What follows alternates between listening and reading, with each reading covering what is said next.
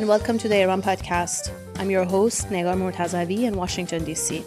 I was recently a guest on a radio show called Interfaith-ish. This show brings people from different cultures, beliefs, and traditions together to talk about our commonalities and our differences. I was on the show with Alicia McBride, Director of Quaker Leadership at the Friends Committee on National Legislation. We talked about U.S.-Iran relations, the possibility of the revival of a nuclear deal and general nuclear diplomacy between the two countries, and the movement for nuclear disarmament around the world. The show is called Interfaith-ish and is hosted by Jack Gordon.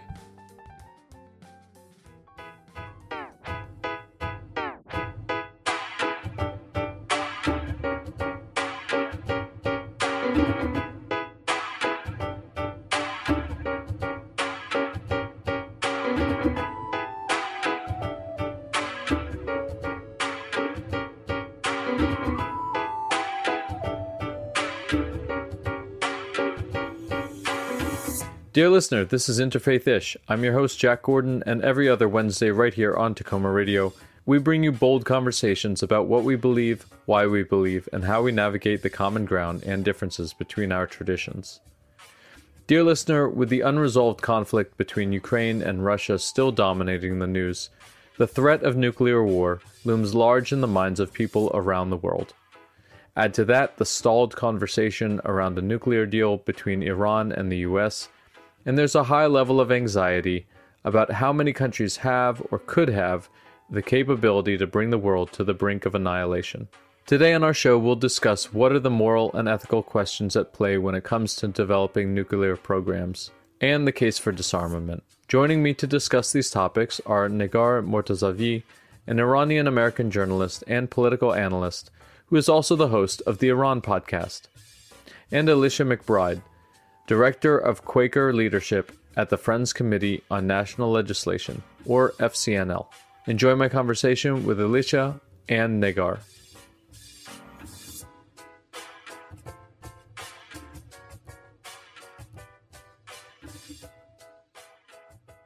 Thank you both so much for taking the time to be with me. I know this is a time that I'm sure is very busy for the both of you with everything that's going on in the world and everything. So it's great to be able to have a bit of your time. Alicia, can you tell us a little bit about what your upbringing was like and how you engage with the Quaker community? Sure. So I grew up in Midwestern college towns. My father was a physics professor, and then we moved to Northern Virginia when he got a job working for the government when I was in elementary school. And my parents were religious people, but they were not really deeply rooted in any specific faith. They joined the Episcopal Church when they got married, having come out of other faith traditions. And that is the faith that I was raised in and the churches that I attended through high school. And I really liked the music and the ritual of the church. I played in the handbell choir. But really what I think I got most out of it was this sense of belief as connected to action. The part of religion was about providing a moral framework to make choices from. And so then when I was in high school, we stopped attending church for a variety of reasons and didn't go to church regularly for a few years until I was in college. And I sort of missed that anchor. But I like to say my parents were seekers, continuing to think about religion. And they really hadn't given up on religion itself, just on the church that we had stopped attending. So when I was in college, I came home for Thanksgiving my sophomore year, and my mom said, "I'm going to go to a Quaker meeting. Do you want to come with me?" And that was my first experience at a Quaker meeting. We went to Herndon Friends meeting in Virginia. And that is what is known as an unprogrammed meeting. So there's no pastor, there's no clergy person. The group worships by gathering together in silence until someone feels they have something to share. And this was a new experience for me. I didn't really know what to expect or what to do in the silence, but it was also a time where I was struggling with some decisions and challenges. And during that hour, I actually found some new clarity about what I needed to do. So it was a powerful experience. And then when I went back to college, I connected with a Quaker meeting in the community where I was living in Minnesota. And that really became an important way that I found community in those years when I was in college. And really, that's how I got connected to Quakers and sort of set down on my current path. And reflecting on why I stuck with it, why that experience was so powerful. I think part of it is that I'm not a very patient person, and my mind moves really fast, and I like to plan things out. And all of those are things that Quakerism works against. Being in this group of people sitting in silence, waiting for that little nudge to be like, do you have something to say? Should I say something? Maybe even not knowing when you stand up to speak, like what you're actually going to say out of the silence. Those are all things that really don't come very easy to me. And in some ways, I think I've stayed connected to Quakerism because it helps me work on the things that I know that I benefit from working on, but are not sort of where I'm going to wind up if left to my own devices. It sort of stretches me in that way. Well, that call to be engaged in the world, but also be mindful about your actions or before you speak. I think those are good lessons that I think our world could probably learn from in this particular moment. So I can see how you're drawn to the work then of FCNL. Negar, I'm curious also for you. Do you have any sort of family history with one particular tradition or anything that you identify with in your present life? Well, my story is interesting, and I've seen people surprised about hearing it. Obviously, I was born and raised in Iran, a majority Shia Muslim country with a religious government. I was born after the revolution, so grew up in the Islamic Republic, where religion is very present, and Islam specifically, the official religion, is very present in every aspect of life. And essentially, you're mandated to follow religious rules and guidances to some extent. But that also creates sort of an opposite effect. And I don't want to claim that this is for everybody, but there is a considerable community, maybe more of a middle class, urban, secular community where I grew up in. So essentially, I grew up in a non-religious family, mostly around non-religious people. And to some extent, and this wasn't the case for me or my family, but to some extent, the forced religion by the state creates an opposite effect. And you end up with a considerable part of the population actually running away from religion, even from its values, because I see value in sort of global and universal virtues in all religions. But it just creates that opposite effect. And I experienced that growing up in a middle class, secular neighborhood in Tehran, seeing a lot of opposition to religion, specifically because it was forced from, visible aspects of it, like having to wear hijab, having to follow mandatory hijab, even if you're not a hijabi, which nobody in my family was, to having to sort of, to some extent, pretend to have a double life. So it wasn't okay to be very loud in public, for example, at school, about your non-religious family, the presence of, non-religious elements in your house. So all of that was just very interesting dynamics. I want to emphasize that I do have religious people in my family, which we all love and respect. Actually, one side of my family, the descendants are very religious and traditional. So I have seen that aspect of the Iranian social life. But my immediate family is not religious, has not been religious, and most of my friends were, again, that secular middle-class Tehran type. But then when I moved to the U.S., and this is at age 20, it was very interesting for me because you have this different view from a distance. And I actually lived in Europe also for 2 years before. And I continue to be surprised by the much stronger than I expected presence of religion in American life. Because from a distance, you assume it's a secular society, it's a secular government, both state and society. So this idea of the complete separation of religion and state that you, in a way, aspire to when you're living in a very religious state has just surprised me from, I've lived here for 20 years, but I still get introduced to different traditions and norms, and I still continue to be surprised. Not in a bad way, but I'm just saying I see the presence of religion more than I expected to see it. And that's just in a way, it has a familiar feeling, because I continue to realize we're actually less different than we assume from a distance. Mm-hmm. Well, I can see that that journalist's curiosity there at work then, and you're in investigating and being surprised by that. Well, I'll share that I'm from a multi-faith background. I grew up in a household that's with a strong Jewish identity, with a certain portion of the family that's Christian, but also Baha'i. And so I'm actually a practicing Baha'i at this point in my life, and that's part of the connection to the Iranian community here in the DC area, and knowing some Iranian friends.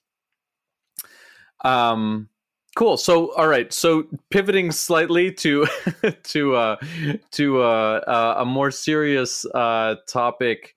I appreciate you all sharing a little bit about your backgrounds. But one of the things that I wanted to have the opportunity to talk to you both today about was around this this idea that's really in the news right now, a lot of anxiety around nuclear war in a way that maybe our generation hasn't experienced in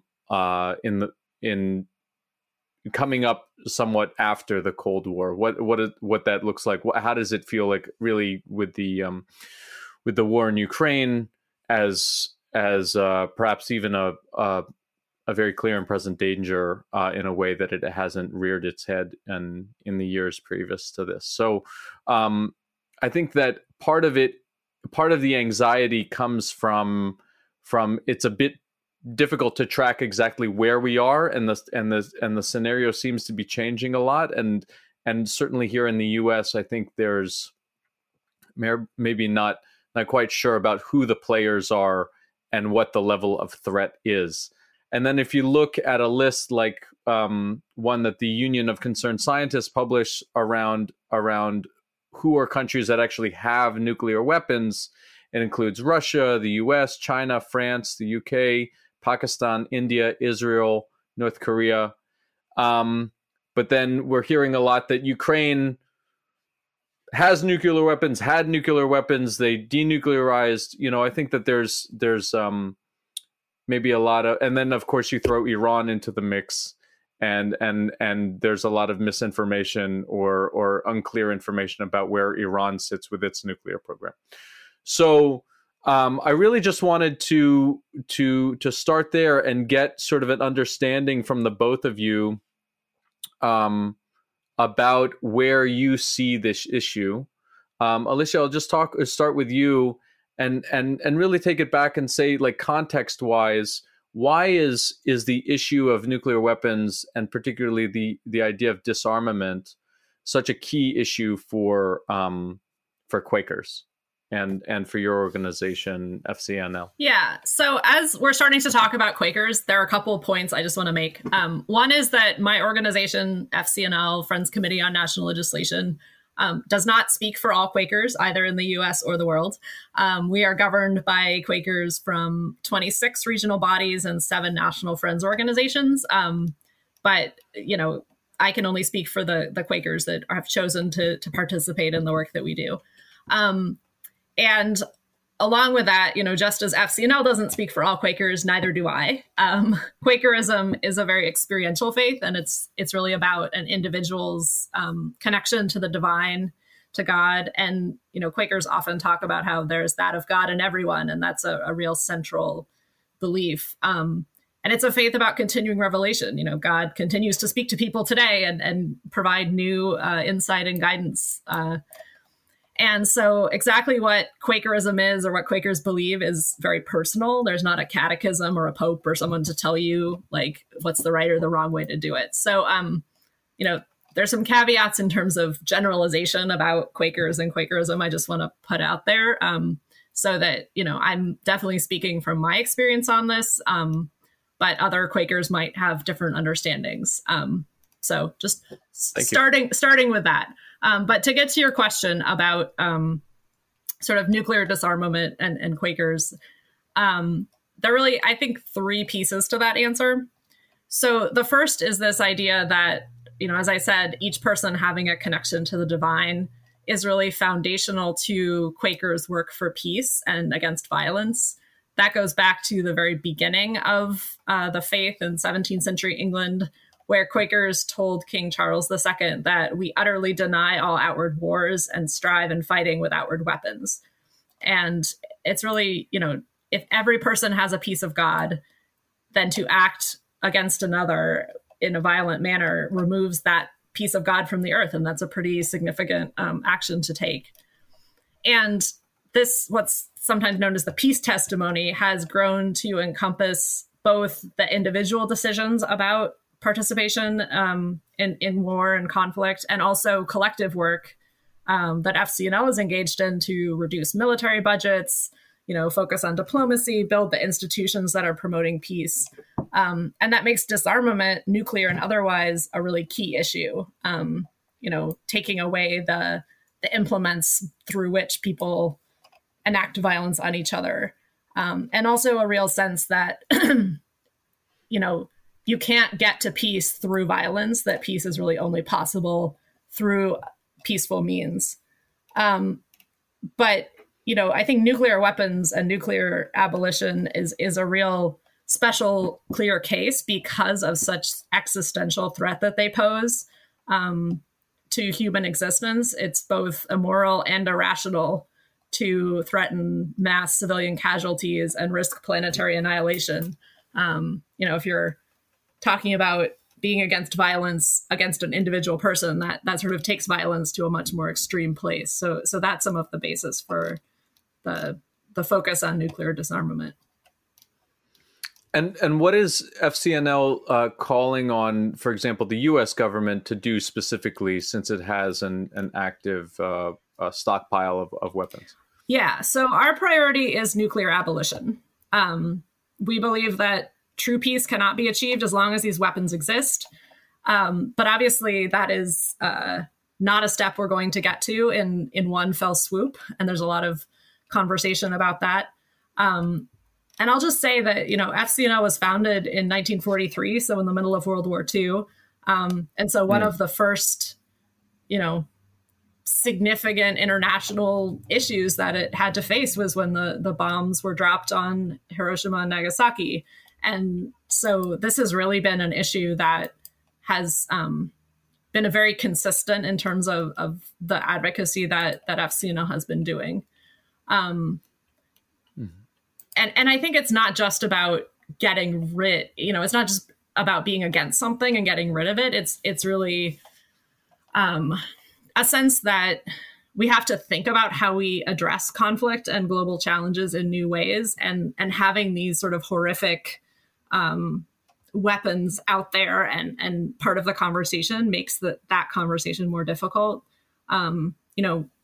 Our policy statement that sort of guides all of our work talks about having a new vision for how the world community can live together more peacefully and justly. And I think we see nuclear weapons as a real impediment to that new vision. But some of the specific things that we're working on towards that end are really getting the government to limit the chances of nuclear escalation. So while we're working on getting rid of them, also keeping them from being used. I was talking with our nuclear weapons lobbyist, Alan, yesterday, and he was really saying that, the situation we're in with Russia and Ukraine, this is exactly the kind of situation we've been worrying about, where, there's between them, the US and Russia have 90% of the world's nuclear weapons.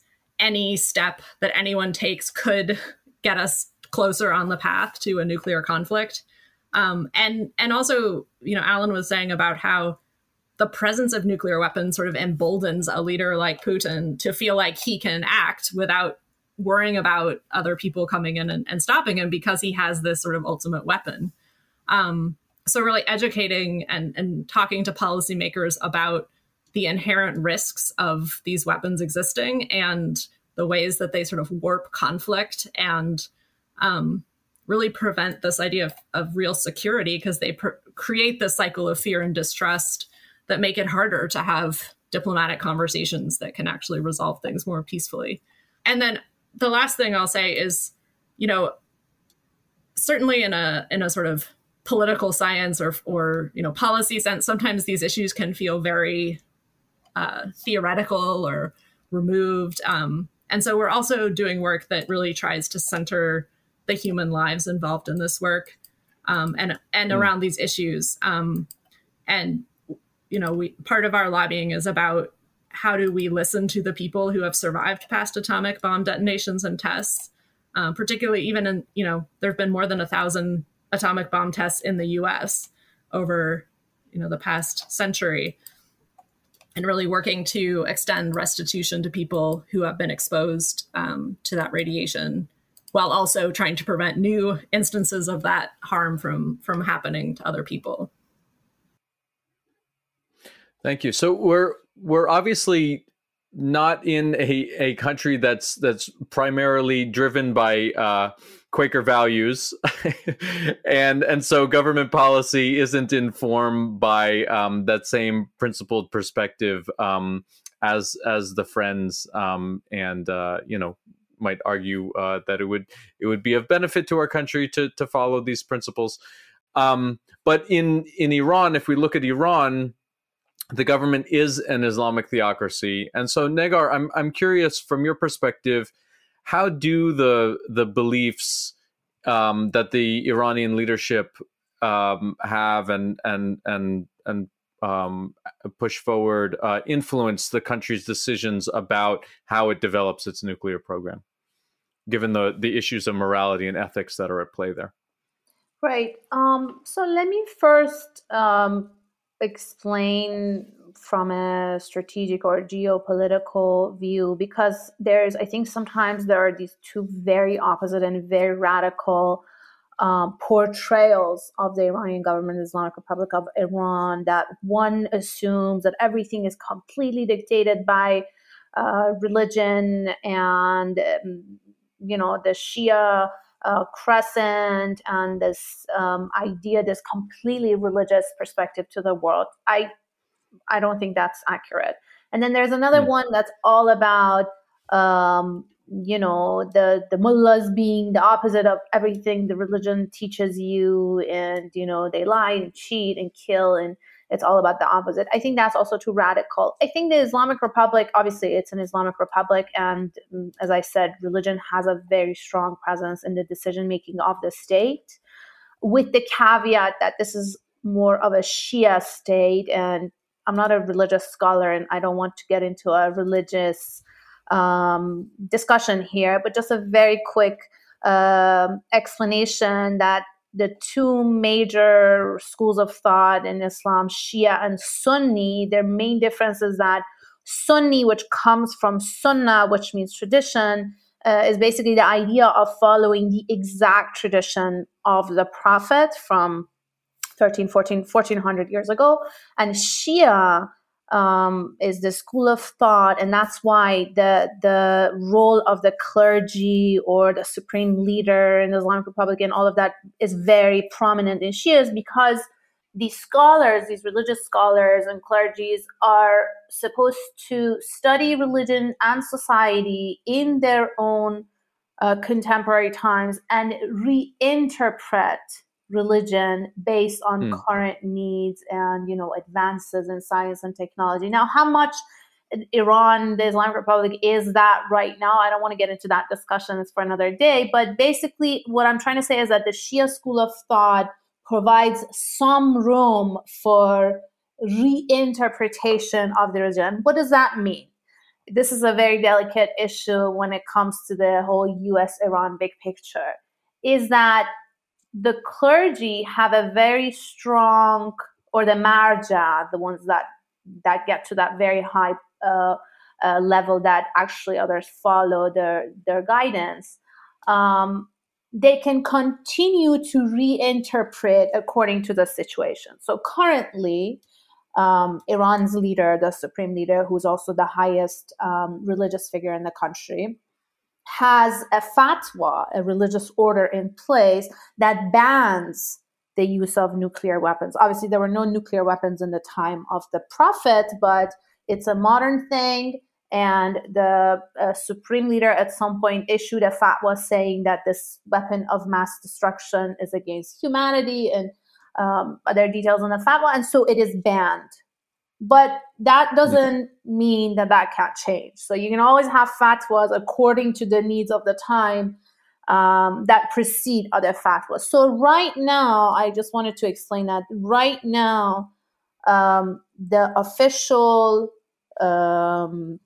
strategy of the state is that there is this fatwa. So not only politically, factually, Iran doesn't have a nuclear weapons program so far, with the acknowledgement of U.S. intelligence. CIA director just recently repeated that their program is still a civilian program. It's not a nuclear weapons program. And also there's this religious layer that basically bans it by the highest leader in the country.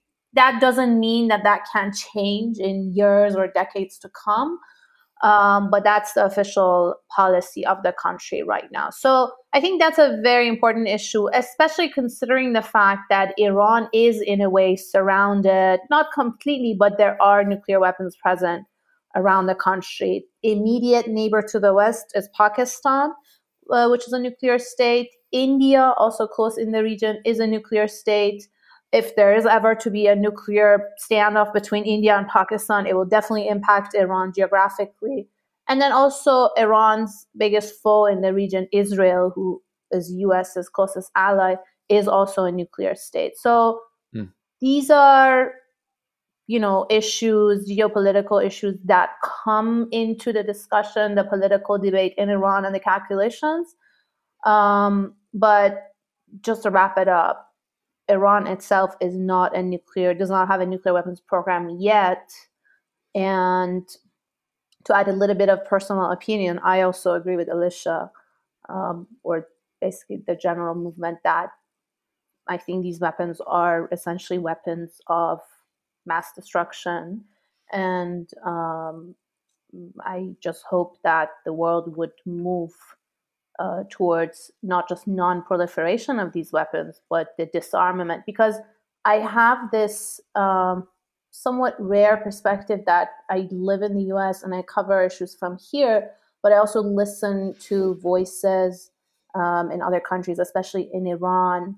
And the perspective, the outlook on the US, which is a top nuclear power in the world and the only one who's ever used it, is just very different than how Americans in the U.S. see themselves.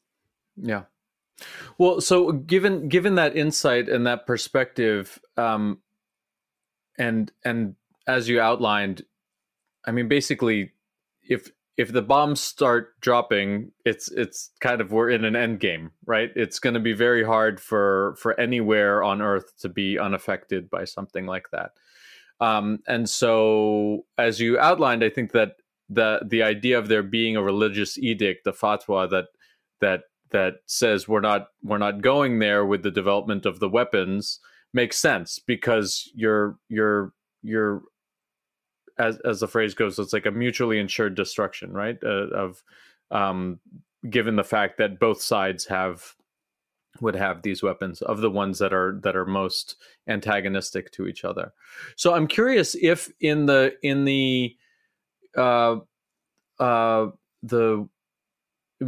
media that you read, is there a picture painted by the Ayatollah, by the leadership in Iran, of what the world would look like if the Iranian people were, forced to develop and employ these weapons. I mean, not to get into like eschatology and sort of a end times scenario, but is there? I'm just curious what that picture looks like if they would actually be pushed to that. Is that something that they discuss? No, I haven't seen anything to that extent, at least in the mainstream that I follow. But there's just this very clear, at least official explanation that these are, mass destruction weapons, in a way, evil, and it's not something that we as a country, meaning Iran as a country or a nation, and especially as an Islamic republic, are going to pursue. Now, with that caveat that a fatwa can always be topped off with another fatwa, but it's Right. not just something that happens every year. So this may very well remain the policy of the state for years and decades to come. This adds sort of an assurance for the more religious and more traditional segments of the society, for whom the more religious religious teachings are even above law or the policies of the state. So this is to ensure, in a way, from that perspective, to bringing that part of constituency in and just make sure that this remains the official policy of the state and has the support of the religious communities as well. Yeah. Yeah. Well, this is where I think it's interesting to understand the influences between religious leadership and political leadership. Where do those things diverge? Where do they really come together? Alicia, for you, so from the perspective of your organization, FCNL, what is the moral responsibility of the U.S. In responding to this threat between Ukraine and Russia? And I mean, for that matter, in terms of the U.S.'s participation in pursuing the Iran nuclear deal, what does leading by example look like, and what are you advocating for? Yeah, so I think the top priority and sort of the moral responsibility is really to do whatever we can to keep a bad situation from getting worse. This is, in Ukraine, it's a brutal, devastating war. And I think sometimes there's a sort of a misidentification of pacifism, like being against war and violence, with passivism, not doing anything. And that is definitely not true, that there are, peace building is an active thing that you do. It's not just waiting around for things to happen. But there's really this urgent need to de-escalate the conflict, provide off-ramps so that there's a way to get out of this that doesn't just lead to a nuclear exchange, and to make sure that there's space for diplomacy. And I think something that we deal with a lot in U.S. foreign policy is that oftentimes the push to do something means force. There's sort of the singular application of doing something. But a lot of the kinds of things that are being talked about in terms of doing something, which is, sending weapons, calling for no-fly zones, could really just escalate the situation and jeopardize the lives of more people. My colleagues have written some really helpful pieces on this. I'll just reference our website, which is fcnl.org, where you can see, sort of what the policy analysts are talking about and lobbyists are talking about with Ukraine and Russia. But that's really, I think the sort of not compound a bad situation is one of the important things that we're really holding up. I think we also really see a moral responsibility to learn from this experience, assuming that we get through it, and to use this as an example of why nuclear abolition is so important. You referenced sort of the Cold War generation. I was very young during the end of the Cold War, but I remember very clearly being terrified of nuclear war and just like waiting for that to happen. And that really being, and I've talked to other people who sort of are at a similar age group of like that being a very formative experience. And I think, you know, in the last 30 or 40 years that has felt much less present for people. And this is, you know, it's feeling very present now. You know, things that maybe people didn't think they had to be afraid of in quite the same way they're afraid of again. And, you know, fear is not really a good motivator generally, but I do think that, you know, this helps make the case for why treaties like the Iran nuclear deal are so important, why treaties on the prohibition of nuclear weapons are so important, why these international agreements that say, you know, we don't think this should ever be something that we have to face is important.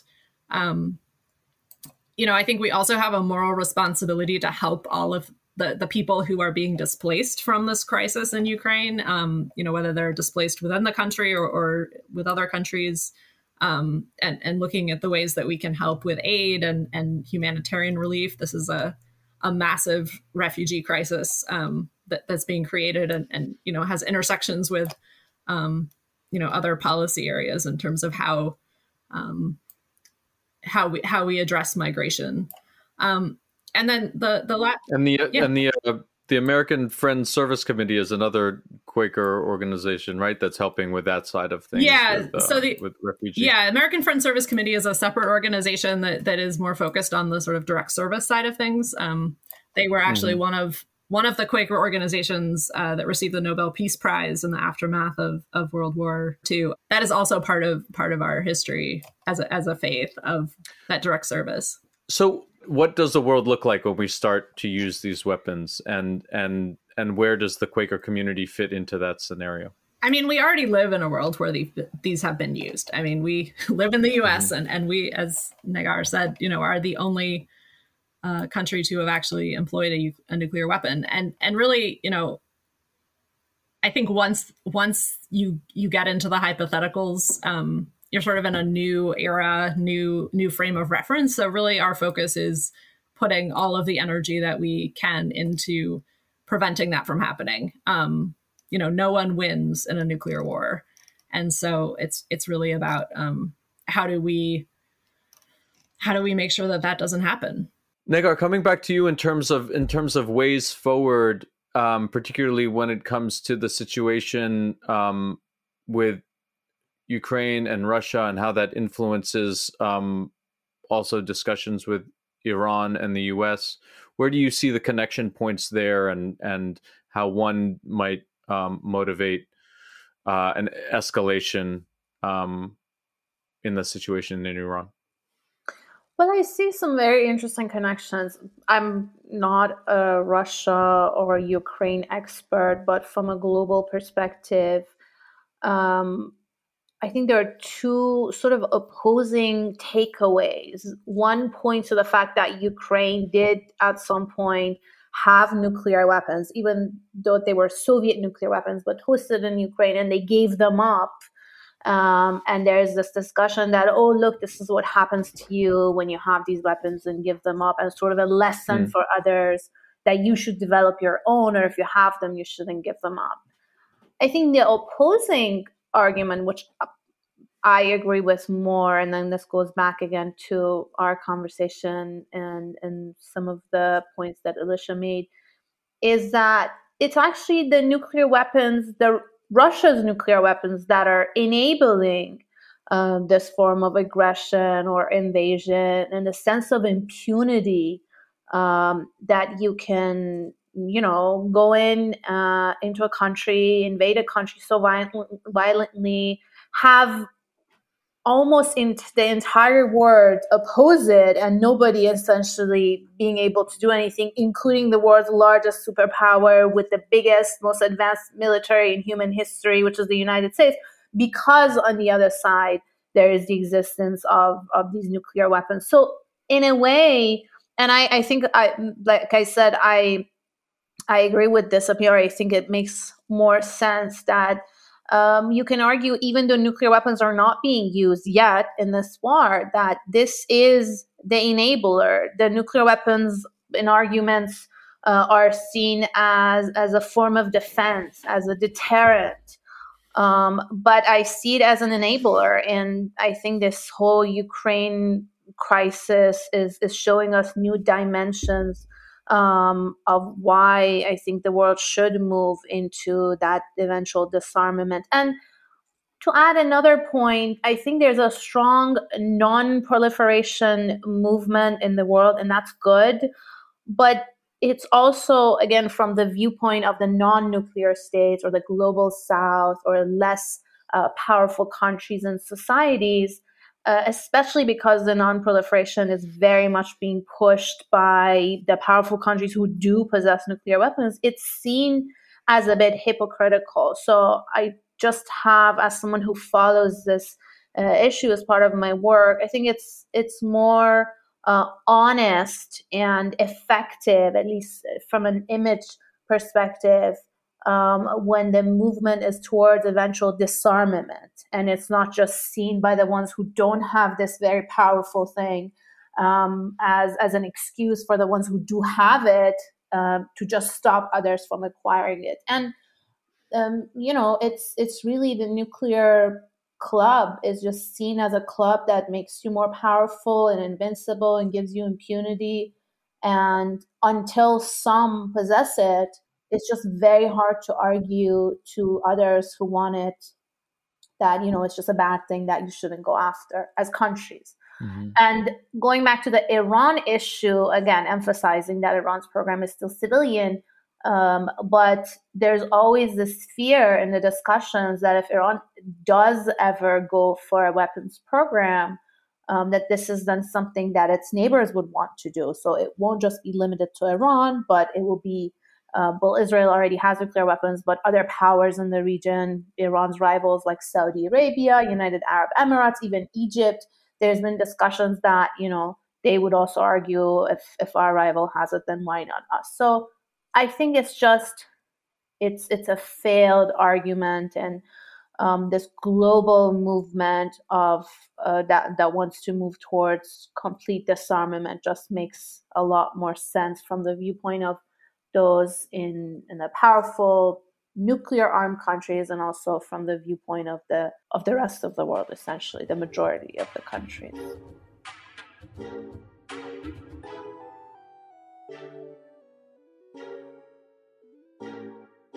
Well, as we do every episode, I'd like to hold some time for my guests to ask each other follow-up questions. So I'm curious, Negar, do you have any questions for Alicia about the things that she's talked about? Well, I'm just curious, Alicia, if you think, because sometimes the disarmament, I have a lot of respect for the disarmament movement, but I just don't know how realistic it is and if it's just doomed to fail. Or if you see a clear prospect for this to eventually be achieved, at least in our lifetime or maybe after. And then also a follow-up question to that would be if you think the Ukraine war or the invasion of Ukraine by Russia has had any impact or is going to have long or short or long-term impact on this movement. I think that one of the things that is an advantage of working for an organization that is specifically grounded in faith is that we are always trying to balance this question of effectiveness with a question of what is the right thing to do and the faithful thing to do.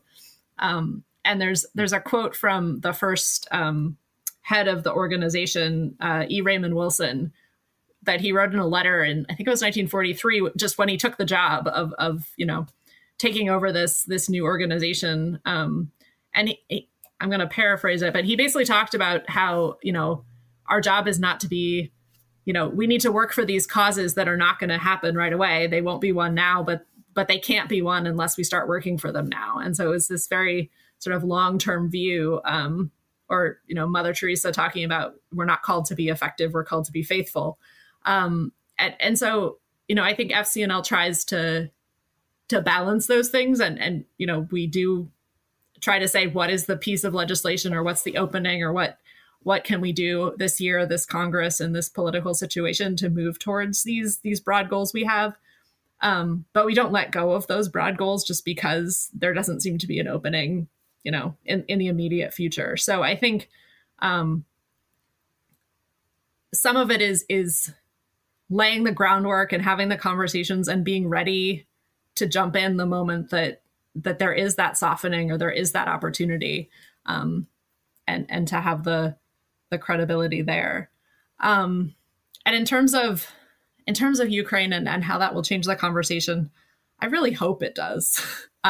Because, as I said, this is exactly the kind of thing that people who work in nuclear disarmament and non-proliferation have been sort of warning about, is like getting to that point where, the two countries with the largest combined nuclear arsenals in the world are, any wrong move could send things off in one direction or another. And I know that, in talking to our lobbyists, like, there's a lot of concern about intentional nuclear conflict, but there's also a lot of concern about unintentional nuclear conflict, thinking about the Cuban Missile Crisis or something like that, where, as we've been saying, the mere presence of these weapons in the conversation creates all of these new concerns. And, I think it can be difficult sometimes to think about these problems in the abstract when they're not in front of us. And I think the Ukraine-Russia situation provides a really concrete example of the danger. And I hope that helps move those conversations forward in terms of what the U.S. can do. Alicia, do you have a follow-up question for Negar? Yeah, this is a little less specific, but, something that, with this long-term view and also working on all of these policies, that can be really difficult is maintaining hope and sort of motivating yourself to keep going. And that's a question I think FCNL often gets about, how do you keep doing this work when you're basically working for the same thing you've been working for almost 80 years. So I'm curious from your perspective and the work that you do, sort of what motivates you to do the work and where do you find the hope in it? That's a great question. So I have been doing this work for almost 2 decades now, more professionally for a decade. But I've also seen instances, but specifically both in Iran and interestingly also in the US, I've seen instances of great political change, which essentially is moments that you realize that hope can eventually lead to a degree of change. So first, as a teenager, as a high schooler in Tehran, after about 2 decades of the Islamic Republic, sort of very repressive, both politically and socially, years, almost a decade of war. So I grew up in Tehran during the Iran-Iraq War, and I have memories of Iraqi planes going over Tehran, the city, and essentially dropping bombs, and you would go into shelters and then come back up and try to look around to see which neighbor or neighborhood was hit with a bomb. So going from that and then the post-war era of very closed political and social space to the mid-90s, the almost miraculous election of a reformist politician. This is Mohammad Khatami, and sort of starting a very interesting era of reform in the Islamic Republic. I remember it was an extremely hopeful time. You could feel it on the street. You could feel it even inside schools as high schoolers. As a 16-year-old, I was allowed to vote. So actually, I participated in that election. That's how my political life started. And then fast forwarding to, I would say, the election of Barack Obama when I was here in the US, again, as a young college student, that I saw an immense, environment of hope that wasn't just in the US, sort of the world was looking up to this, again, miraculous thing happening, an African American, a young person with, such interesting views and so much hope being elected. And then also right after that, the 2009 movement, the Green movement, the disputed presidential election in 2009 in Iran, which in a way it changed the course of my life too. I've been pushed into forced exile since then. I haven't visited Iran, but I was living here, so I haven't been able to go back. But there was almost a year of continuous protests with millions of people sort of not just taking to the street, but remaining on the street despite a very brutal crackdown and death, essentially, for dozens of protesters. But that was also a very hopeful time, and then you're looking at the people who participated in that, essentially realizing that they have hope for something that could change. So these have been, I think, moments. It goes up and down. Then you live in this country where I'm living, and then you see the era of someone like Donald Trump and everything that happened with that. But I think that up and down sort of cycles and these instances of great change are something that give you hope, and then also give you assurance that it can be repeated again and again. And I think that's just something that has been keeping me going. And people like yourself, the great work of people like both of you.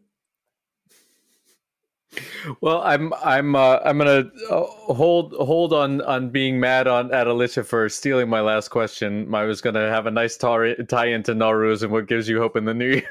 But I appreciate that answer so much. That was really great. I'll turn it on Alicia then and just ask similarly, like what is it that's giving you hope, and what would you like to see in the coming year? I think the main thing for me is the community of people who do this work. I think it, as I said, it can, there are definitely days where you feel overwhelmed and like everything's terrible. And, I think it's really important to be with people who can give you a perspective and sort of hold you up when you can't do that. And then you do the same for them. And I think that's something I've gotten out of my faith community and Quakers, but also, the people I work with at FCNL and the other people in our community. I think in terms of going forward, I mean, I think there are opportunities to like have deeper conversations about the structures and the ways that we have gotten here. Around nuclear issues, but around other things. And I think, one conversation that I think is really important to have is thinking about the ways that, the West and the US have responded to the war in Ukraine, and the people displaced by that conflict, and how that differs from the way that we're aware of, the war in Yemen or, other violence and conflict in other places that don't involve white Europeans. And I think that there's also some opportunities for reflection and sort of maybe greater understanding of the challenges of conflict and what happens in conflict that involve people that don't look like someone in the US and how we respond to that. So I think that's something that I hope people are ready for because it feels like that's a really important thing. I hope people don't just sort of, okay, the crisis is over, let's move on and go back to how things were. I hope that it prompts some real inward looking and consideration of both what has happened and why it happened the way it did. So I want to just invite you. How can people find out more about the good work that you all are doing? Alicia, can you share about FCNL? Yeah, sure. The best place to find us is online. Our website is fcnl.org. I guess one thing I will highlight is that we have a really great program that we call advocacy teams, which are people in their own communities around the country. I think we're in 41 states now. They're really working to build relationships with their members of Congress and work for this long-term change. And the focus this year is the conflict in Yemen and ending U.S. support for the Saudi war there. So you can find that at fcnl.org/advocacy teams. And don't have to be Quaker Nope. to sign up to be involved. Nope. You don't have to be a Quaker to think that that's not something the U.S. should be doing. Great. Negar, how about you? Ways that people can read your writings and find out about the media that you put out into the world? Well, I'm an independent right now, so I write for different places and I do regular interviews for various channels. I guess the best place to find all of my work in one place would be my website, negarmortazavi.com. I also share everything on Twitter. I have a very active presence on Twitter, again, at Negar Mortazavi. I also have a podcast on Iran, various social, political, cultural discussions about Iran and Iranians. It's a weekly interview series, basically, and it's available on all major podcast platforms. So they can just search for the Iran podcast and hopefully subscribe and listen. And don't have to be Iranian to get something from that either. No, they don't. Great. Well, thank you both for your time today. And thank you for all the great work that you do in the world. My pleasure. Thank you. It was great to see you both, speak to you, and best of luck. Yeah, thank you.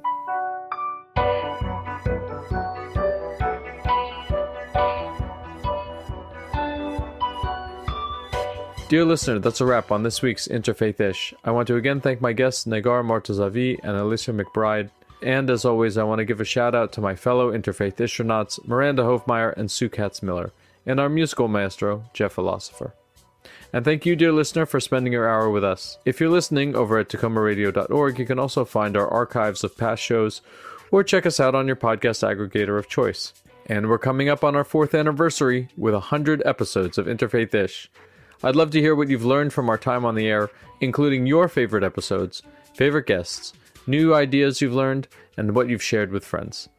You can send a message to interfaithish@gmail.com. That's interfaithish@gmail.com. Or tag us on social media at Interfaith-ish. Interfaith-ish will be back in 2 weeks. Until then, keep it locked to WOWD 94.3 FM for great music and programs 7 days a week. Streaming online at TacomaRadio.org.